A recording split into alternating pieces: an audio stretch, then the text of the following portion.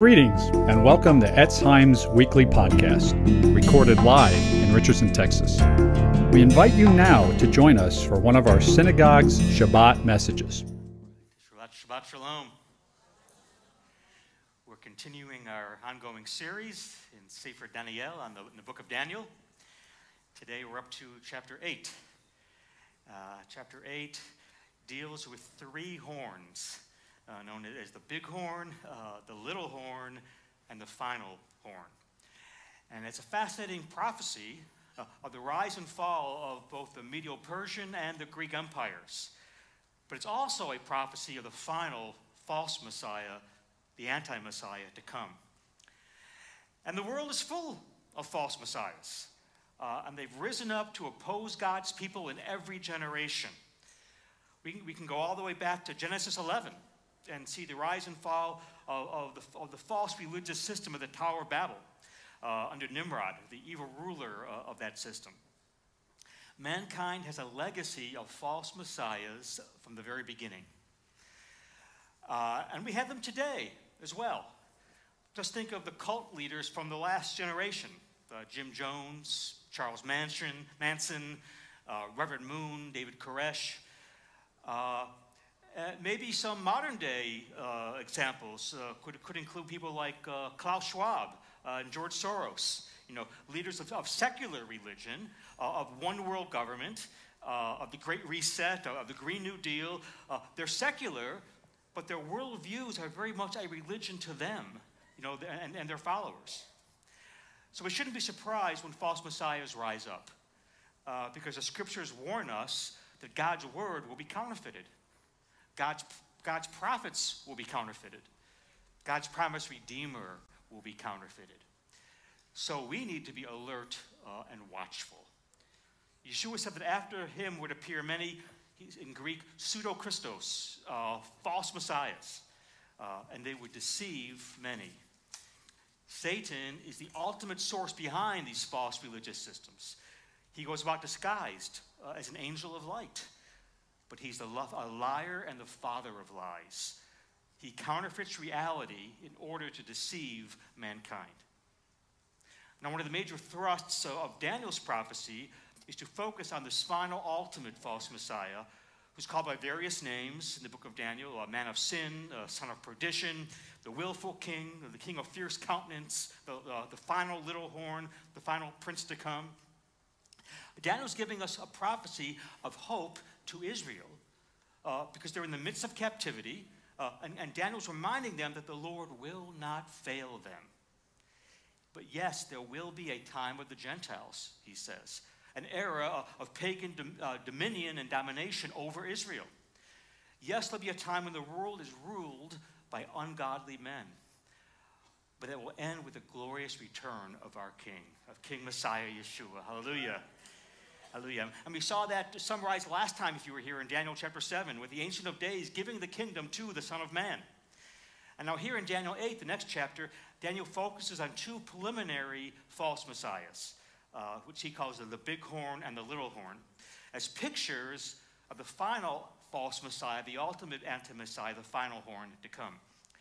And interestingly, these two preliminary figures, who are Alexander the Great and Antiochus Epiphanes, they had not even yet been born when Daniel wrote this amazing prophecy.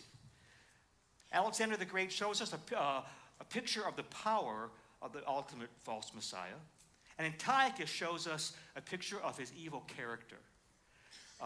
These are signposts along the way to give us a picture of what the false Messiah, the Antichrist, if you will be like. So before things get better in the end, they are going to get worse.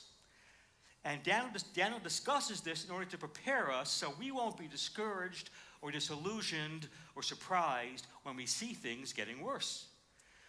Likewise, we read in 2 Timothy 3:13 in the overhead, Paul says, "Don't be surprised when evil men and impostors grow worse and worse, deceiving and being deceived."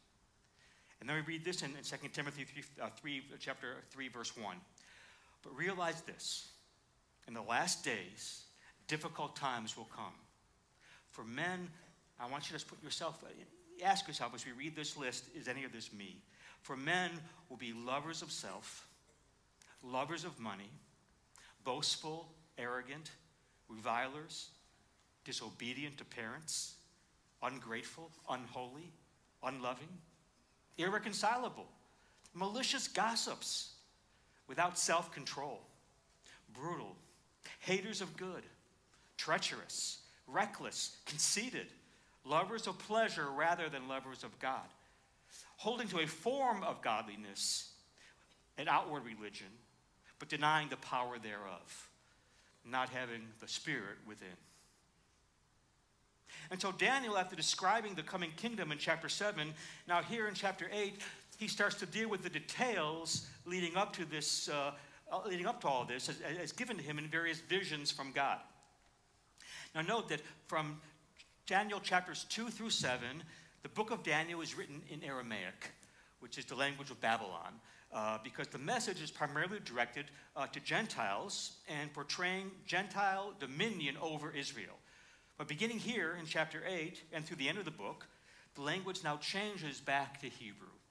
From here on, Daniel will be speaking about the time of the Gentiles as they specifically relate to Israel, after the remnant of our people has returned to the land. Unlike chapters 2 to 7, the action described in chapters 8 to 12 focuses on Israel.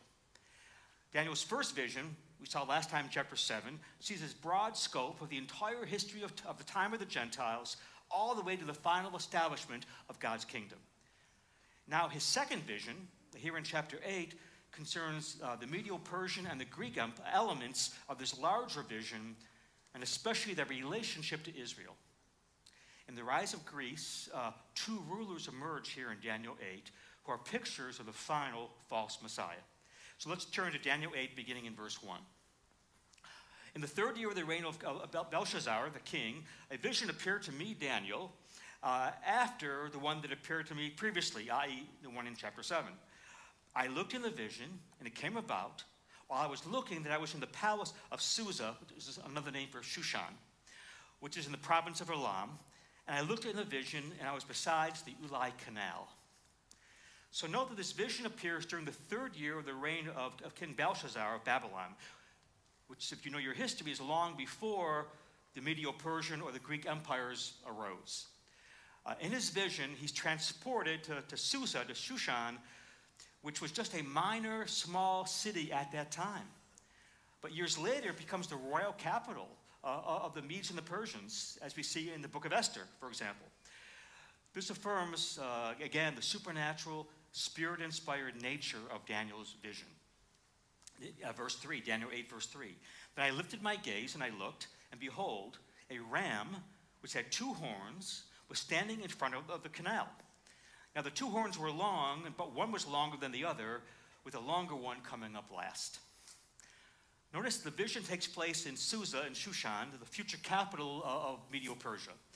And Daniel sees a ram with two horns. Horns are a symbol of power in the scriptures. An animal fights and defends itself with its horns. In the vision, the horns are high and tall, speaking of great power. One horn is higher than the other, and the higher horn comes up last.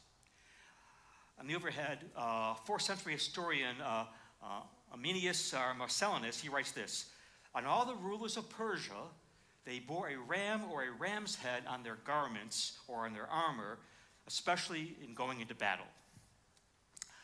In the zodiac, the sign of Aries, the ram, was connected with Persia. Persian kings also wore golden ram's heads on their heads instead of a crown. The ram symbolizes Persia. The ram in Daniel's vision has two horns. The Persian Empire had two parts, Media and Persia.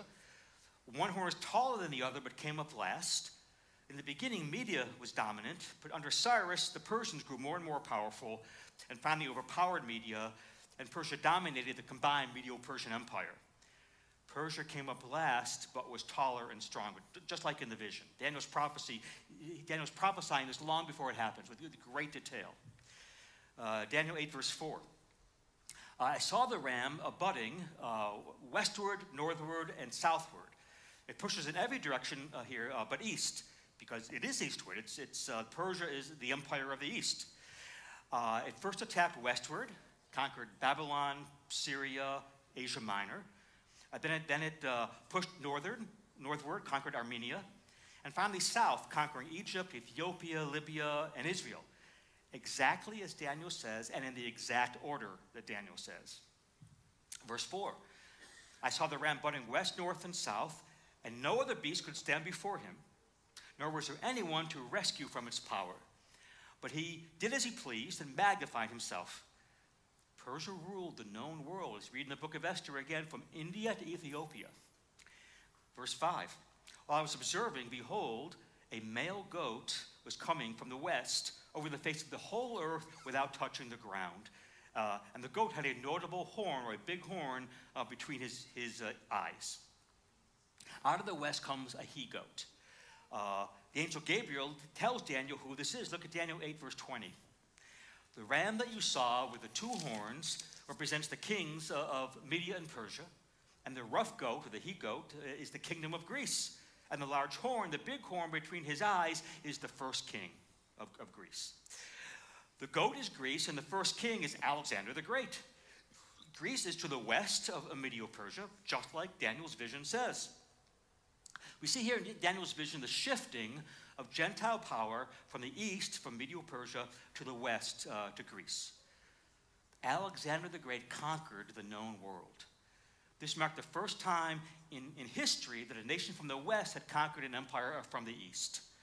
And we're told this he-goat comes from the west, covers the whole earth without ever touching the ground. This shows both the amount of territory the Greek Empire conquered the whole earth, and the speed with which it did so, as if it had never touched the ground.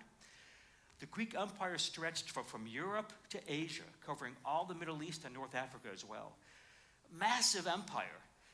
And the Greeks came so fast, it was as if they never touched the ground.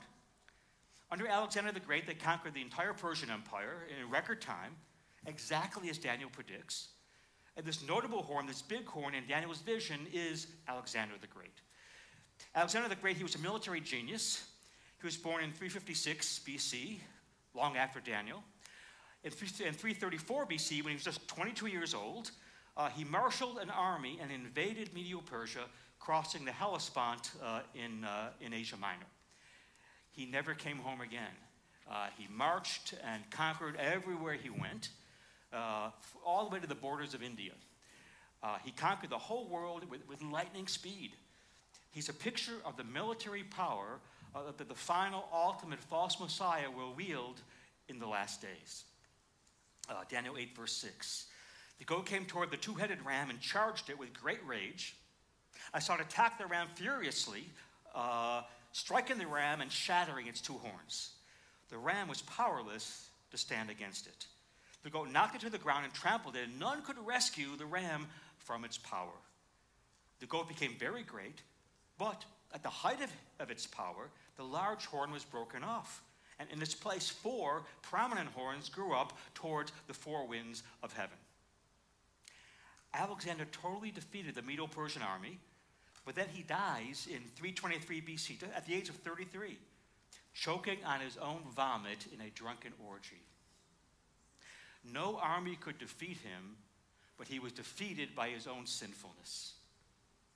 Daniel tells us that then 4 prominent horns grow up in his place towards the 4 winds of heaven, and that's exactly what happened. Alexander's empire, when he dies, was then divided among his 4 top generals, each one taking a different geographic regions of the 4 points of the compass. Alexander was the big horn, and now we meet the little horn. Look at verse 9. Out of one of the horns came another horn, which started small, the little horn, but grew in power to the south and to the east and toward the beautiful land. Out of one of the 4 horns, out of one of these 4 generals, comes forth his little horn out of the house of Seleucid in Syria. Comes forth Antiochus Epiphanes. He expands his power to the south, to the east, and towards the beautiful land, i.e. towards Israel, just as Daniel prophesies. This is the infinite Antiochus Epiphanes from the story of Hanukkah. And he's a picture of the satanic character of the false Messiah. And Antiochus begins to impose Hellenistic Greek culture and Greek pagan religion on Israel. He does everything he can do to destroy Judaism and the worship of the one true God. And the account of his reign of terror is detailed in 1st and 2nd Maccabees. The first thing he does is he appoints this thoroughly Hellenized Jew named Jason to become the high priest.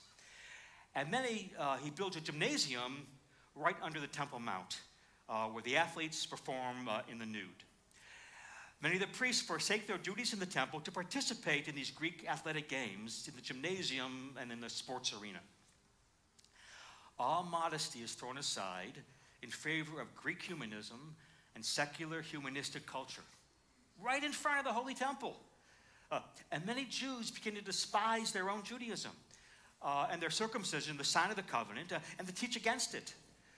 The desire is to assimilate, to fit in, to be just like everybody else, to be just like all the Gentile nations of the earth.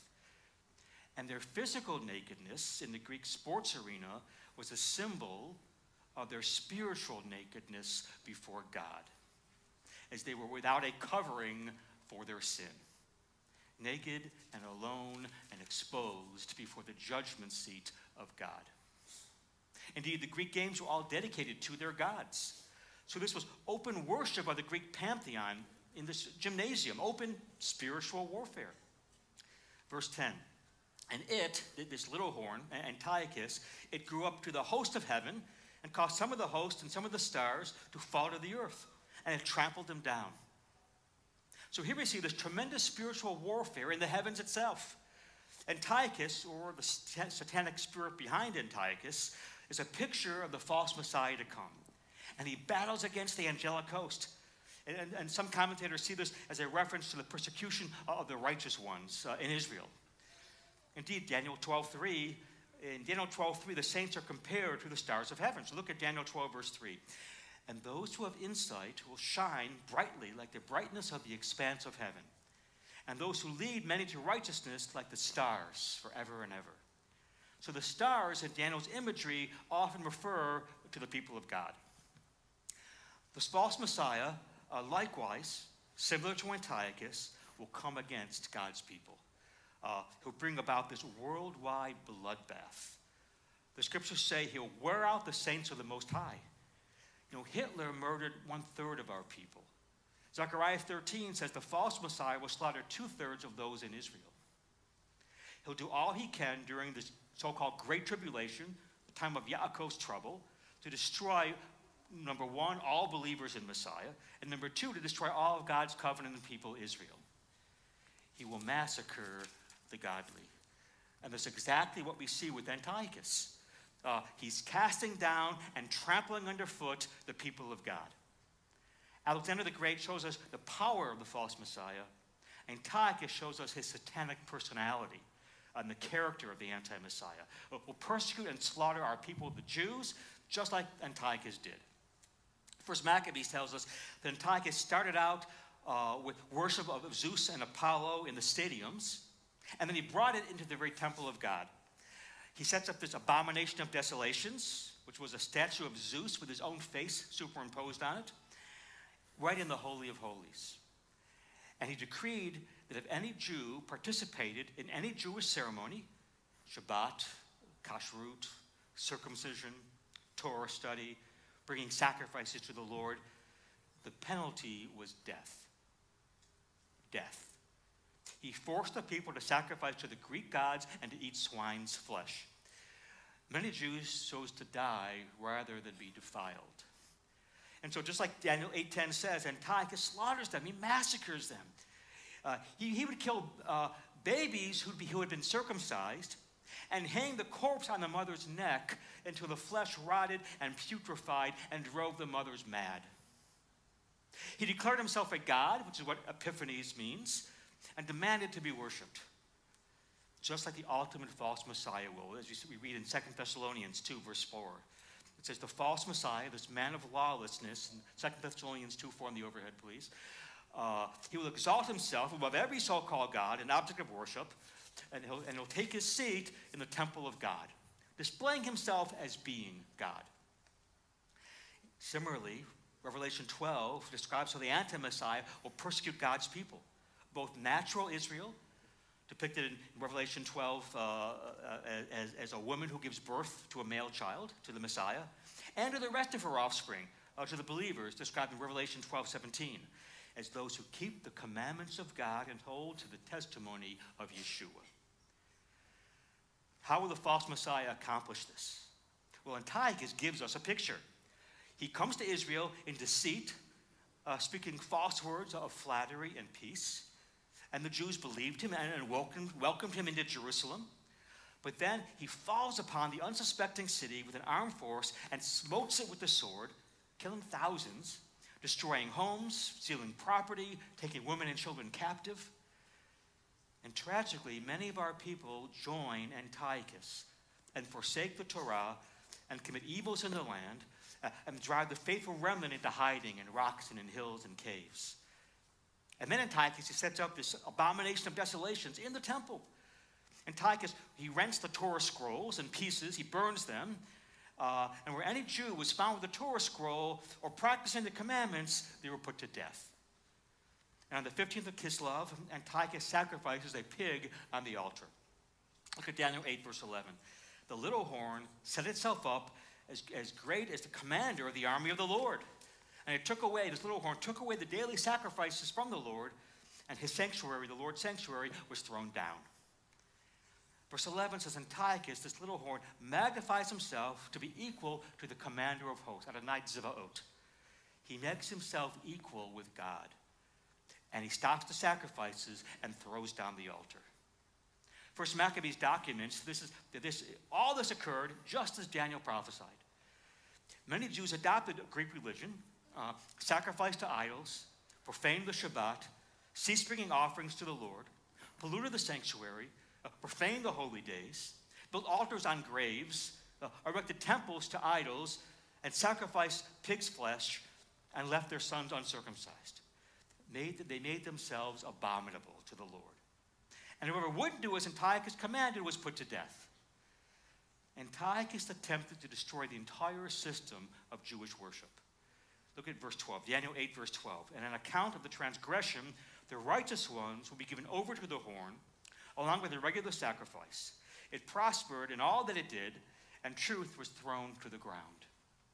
Another reading of verse 12 says, the host will be given over to him, meaning many of God's people will join with him and move against the daily sacrifices. Hellenistic, assimilated Jews will join Antiochus and will persecute their own people. Verse 12 also says, Antiochus, this little horn, cast truth to the ground. What's truth? God's word, right? John 17:17, thy word is truth. Antiochus cast it to the ground. He literally tears up and burns God's word. John 17:17. So sin will continue wherever there's a willing heart and fertile soil. And the truth is, we all have wicked inclinations, the Yetzer Hara, this evil inclination deep in our hearts. And we have feet that run to do evil. That's why the natural man cannot know God. That's why we must be born again. We must be regenerated from above. We need a new creation heart. And to have God's Spirit put within us, as Ezekiel says, to remove our heart of stone and give us a heart of flesh. As Moses says, we need a circumcised heart, the indwelling of God's Spirit, so that we may be reborn from above. This is the promise of the Messiah. Without Yeshua in our hearts, we remain in the flesh, we remain in our sins and our impure sin nature. But Yeshua promises, if you put your active trust in him, he will regenerate you. And he will give you a new birth, a new heart, and a new spirit, the Spirit of God. Without this new birth, Yeshua says you cannot enter the kingdom of God. Yeshua says in John 14:6, I'm the way, the truth, and the life. No man comes to the Father but by me. John 3:19, light has come into the world, but men loved the darkness rather than the light, for their deeds were evil. That's the choice people make. Well, how long will this continue for? How long will Antiochus prosper? Verse 13 asks how long the regular sacrifices will cease. Look at Daniel 8:13. How long will it take for the vision to be fulfilled? this vision concerning the daily sacrifices, the rebellion that causes desolation, the surrender of the sanctuary, the trampling underfoot of the Lord and his people. The ultimate false Messiah, the Antichrist, will hold sway, the scriptures say, for 1,250 days, or 42 months, or 3.5 years, also called times, and half a time. And Yeshua says in Matthew 24 that if it lasted any longer than these 3.5 years, no one will be left alive. What about Antiochus? How long will he last? Look at Daniel 8:14. He said to me, it'll take 2,300 evenings and mornings. Then the sanctuary will be reconsecrated. This reference means 2,300 morning and evening sacrifices, which equals 1,150 days, just over 3 years, which is the exact amount of time the temple was indeed defiled, until it was cleansed by the Maccabees on Kislev 25, just over 3 years later, after the abomination of desolation was erected. The context of this passage is talking about the daily sacrifices, and they were brought twice a day, in the morning and the evening. So 2,300 evening and morning sacrifices, therefore, equals 1,150 days. And according to the book of Maccabees, Antiochus defiled the temple on Kislev 15, 168 BC, and the Maccabees rededicate the temple on Kislev 25, 165 BC, just over 3 years later, just as Daniel says. The Maccabees, they achieved this miraculous victory over Antiochus just over 3 years from when he defiled his temple. Again, as the story of Hanukkah tells us. And as bad as he was, the scary thing is that he'll be nothing compared to the evil and satanic hatred against God's people of the coming false Messiah.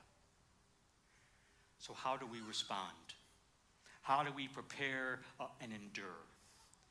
We first of all must be aware there is a battle going on, spiritual warfare, a battle between good and evil, a battle for your soul. You can't see it in the natural, but it's there, and it's real, and it's not a game. Satan plays for keeps. So you need to expect attack and expect temptation and attack in your personal relationships and persecution and injustice and betrayal and suffering. And expect Satan to try to twist the truth. That's what he does. Expect him to try to make you feel sorry for yourself and turn you against your fellow brothers and sisters in the Lord. And to have others take offense at the littlest thing, and yourself as well. To be aware of Satan's schemes. Do not lose heart. Cling to the Lord. Resist the devil. Assume the best of your fellow believers. When a soldier in war is shot at, he's not shocked, right? His feelings aren't hurt. He doesn't peek over the foxhole at the enemy and shout out, "Was that something I said?" No, he expects attack. A good soldier plans on it. That is spiritual realism. One of the biggest ploys of the enemy is to pit one brother or sister against another and try to create offenses in their mind. And I am always amazed how easily people take offense at a fellow brother or sister and assume the worst and hold a grudge and have a critical and judgmental spirit. But if we humble ourselves and admit we too are sinners and forgive our brothers and sisters from our heart, then we defeat the schemes of the enemy. We're called to endurance and perseverance. We're called to self-control and long-suffering. And we're called to kindness and gentleness and goodness and the ministry of reconciliation, the fruits of the Spirit. Revelation 14:12. Here is the perseverance of the saints who keep the commandments of God and their trust in Yeshua. Yeshua says in John 16:33, "In this world you will have tribulation, but be of good cheer, for I've overcome the world." Hallelujah. In this world you will have suffering, you will have trouble and disappointment, you'll have even betrayal and pain, but take heart, be courageous, for Yeshua has overcome the world. Think of all those who've been martyred for their faith. John wrote the book of Revelation during the reign of terror of the Emperor Domitian. He hated believers. He had them thrown to the lions in the Colosseum, burned at the stake, wrapped in skins of animals, and then fed to wild dogs. dipped in tar and used as human torches. Mothers were crucified with their babies draped around their necks. And this wasn't just back in the first century. This continues today in over 60 countries. Millions of believers are persecuted, arrested, tortured, and killed because of their faith. In Sudan, it's the death penalty to convert away from Islam. Christian villages are routinely massacred by marauding bands of Muslim militants. Children are kidnapped and sold into slavery. Mothers have their breasts chopped off with machetes so they won't be able to nurse their babies, and the babies will starve to death. These are our brothers and our sisters in the Lord, being tortured and slaughtered for their faith in Yeshua. Mehdi Dabaj was a Christian pastor in Iran. He was imprisoned for more than 10 years for the crime of, quote, apostasy. Recently, they found his body dumped in a park in Tehran, riddled with burns and gunshot wounds. These are the words he wrote when he was still in prison. I've always envied. Let's stop right there. Who do you envy? What do you think he'll say next? I've always envied those believers who all through history were martyred for Messiah Yeshua, our Lord. What a privilege to live for our Lord and to die for him as well. And that's what he did. He died for his faith in Yeshua.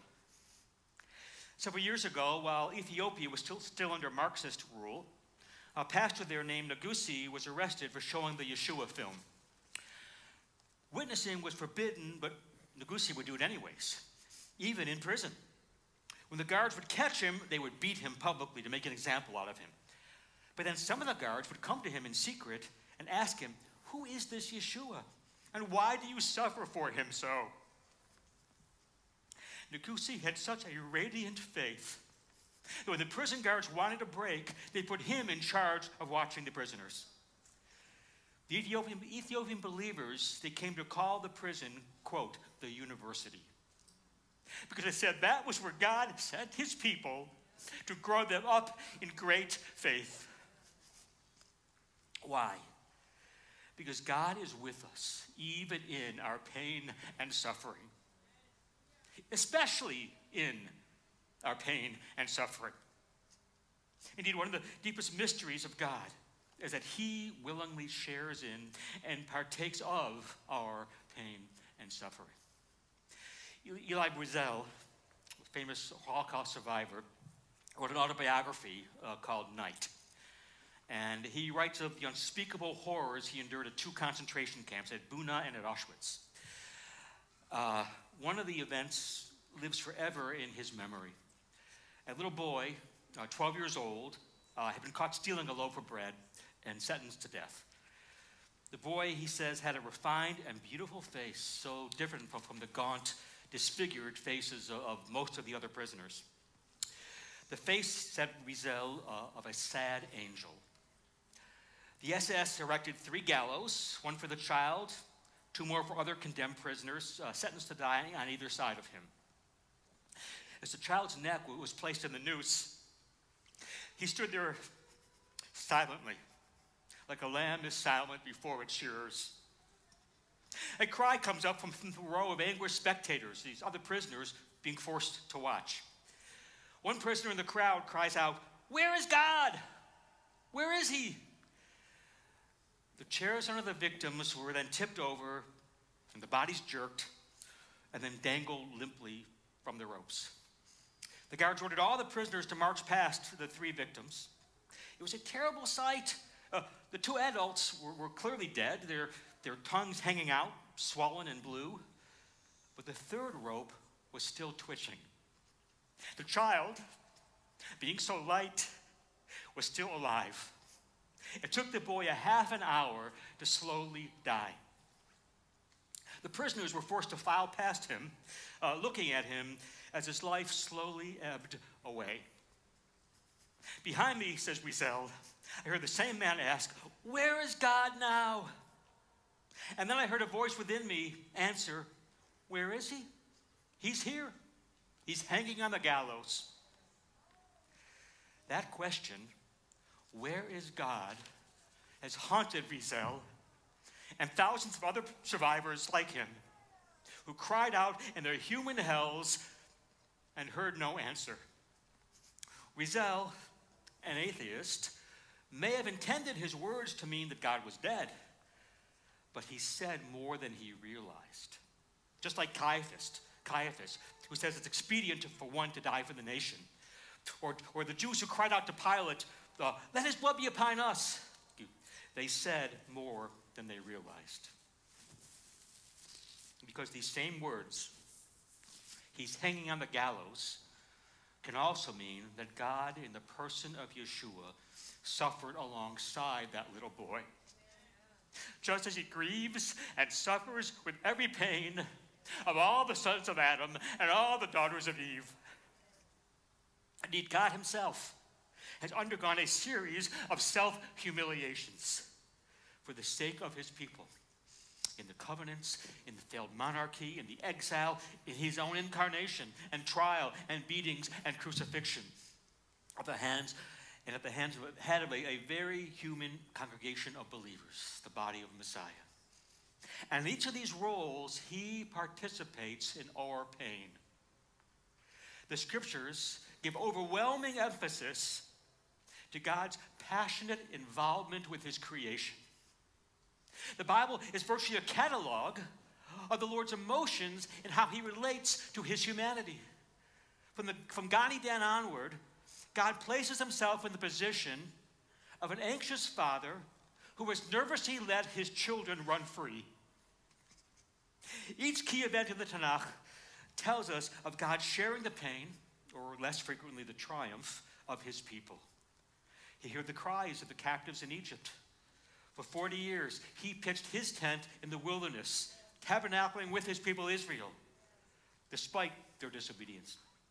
Isaiah 63, verse 9 in the overheads declares, in all their distress, he too was distressed. The prophets emphasize time and again the depth of the Lord's emotional attachment to his people, whom he even calls his bride. The book of Jeremiah, it's filled with the cries of a wounded God. Jeremiah 31:20, the Lord laments over his unfaithful people, crying out, my heart yearns for Ephraim. My heart's broken. I have great compassion for him. Hosea links Israel's unfaithfulness to a harlot. And God weeps in Hosea, why did you forsake me? My people have forgotten me. In Isaiah 42:14, the Lord says, for a long time I kept silent. I've been quiet and held myself back. But now, like a woman in childbirth, I cry out, I gasp, I pant. The scriptures reveal a God who is not remote, who is not distant, but one who is intimately involved in his creation.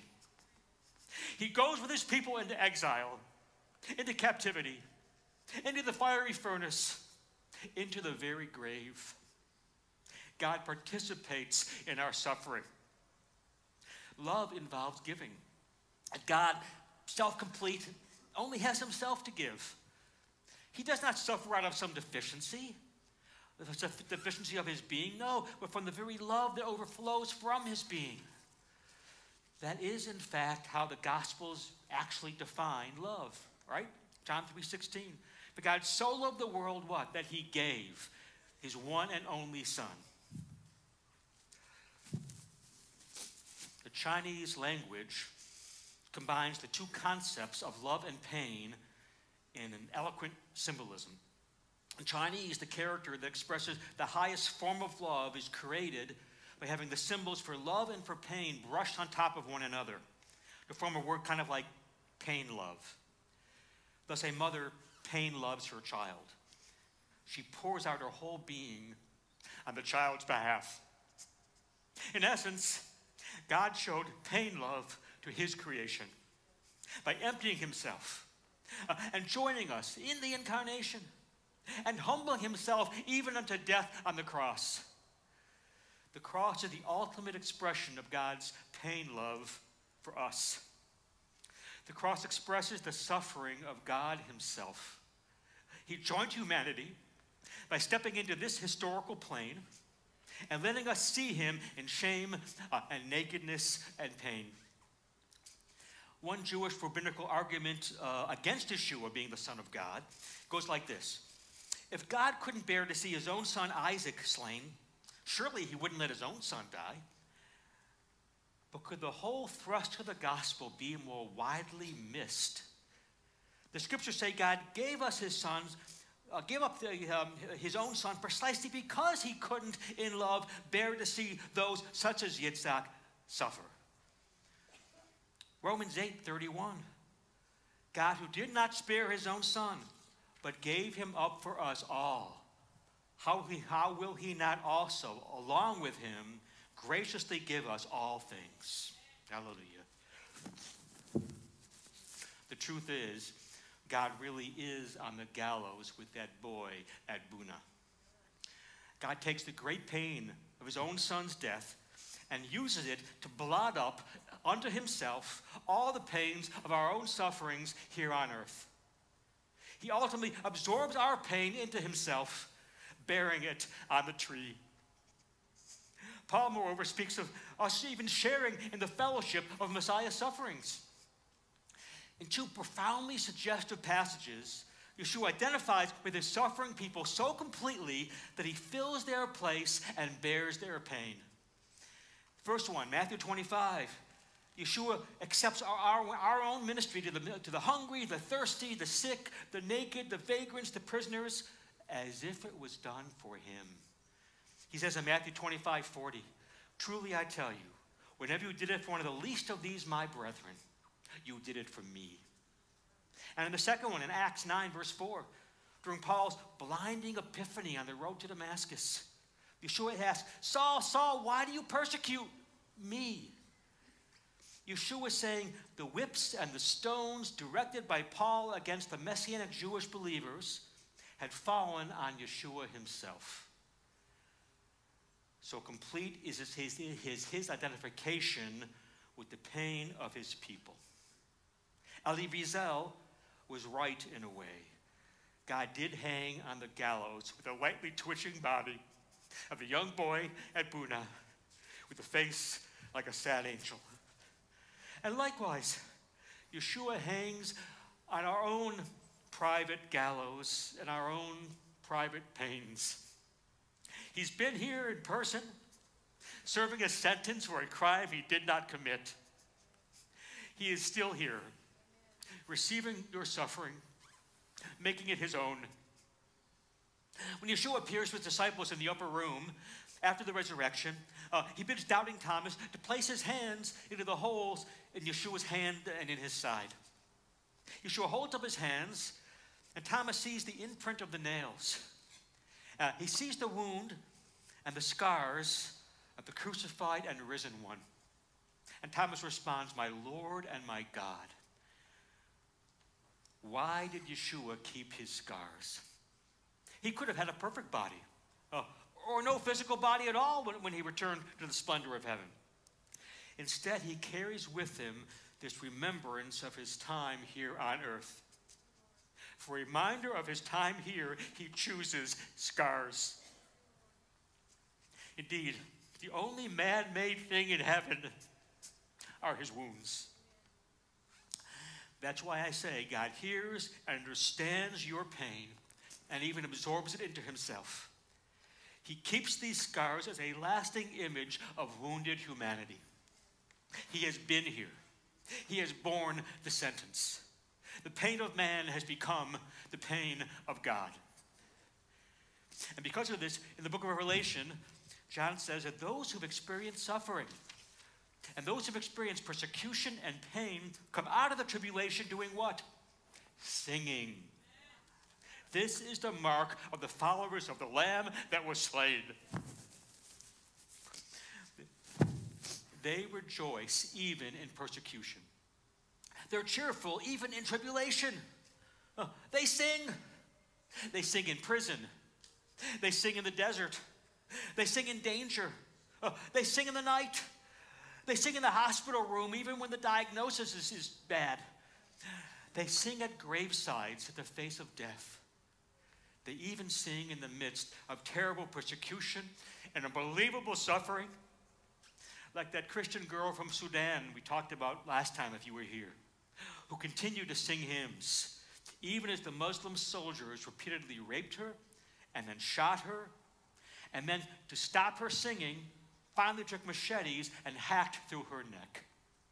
And at last, the singing stopped. What is it that enables a girl who's dying in a pool of her own blood, who's been brutalized beyond our ability to imagine, to go on singing to Yeshua with the last breath she could draw? It's the power of God. It's the Lamb who was slain, who's overcome the world.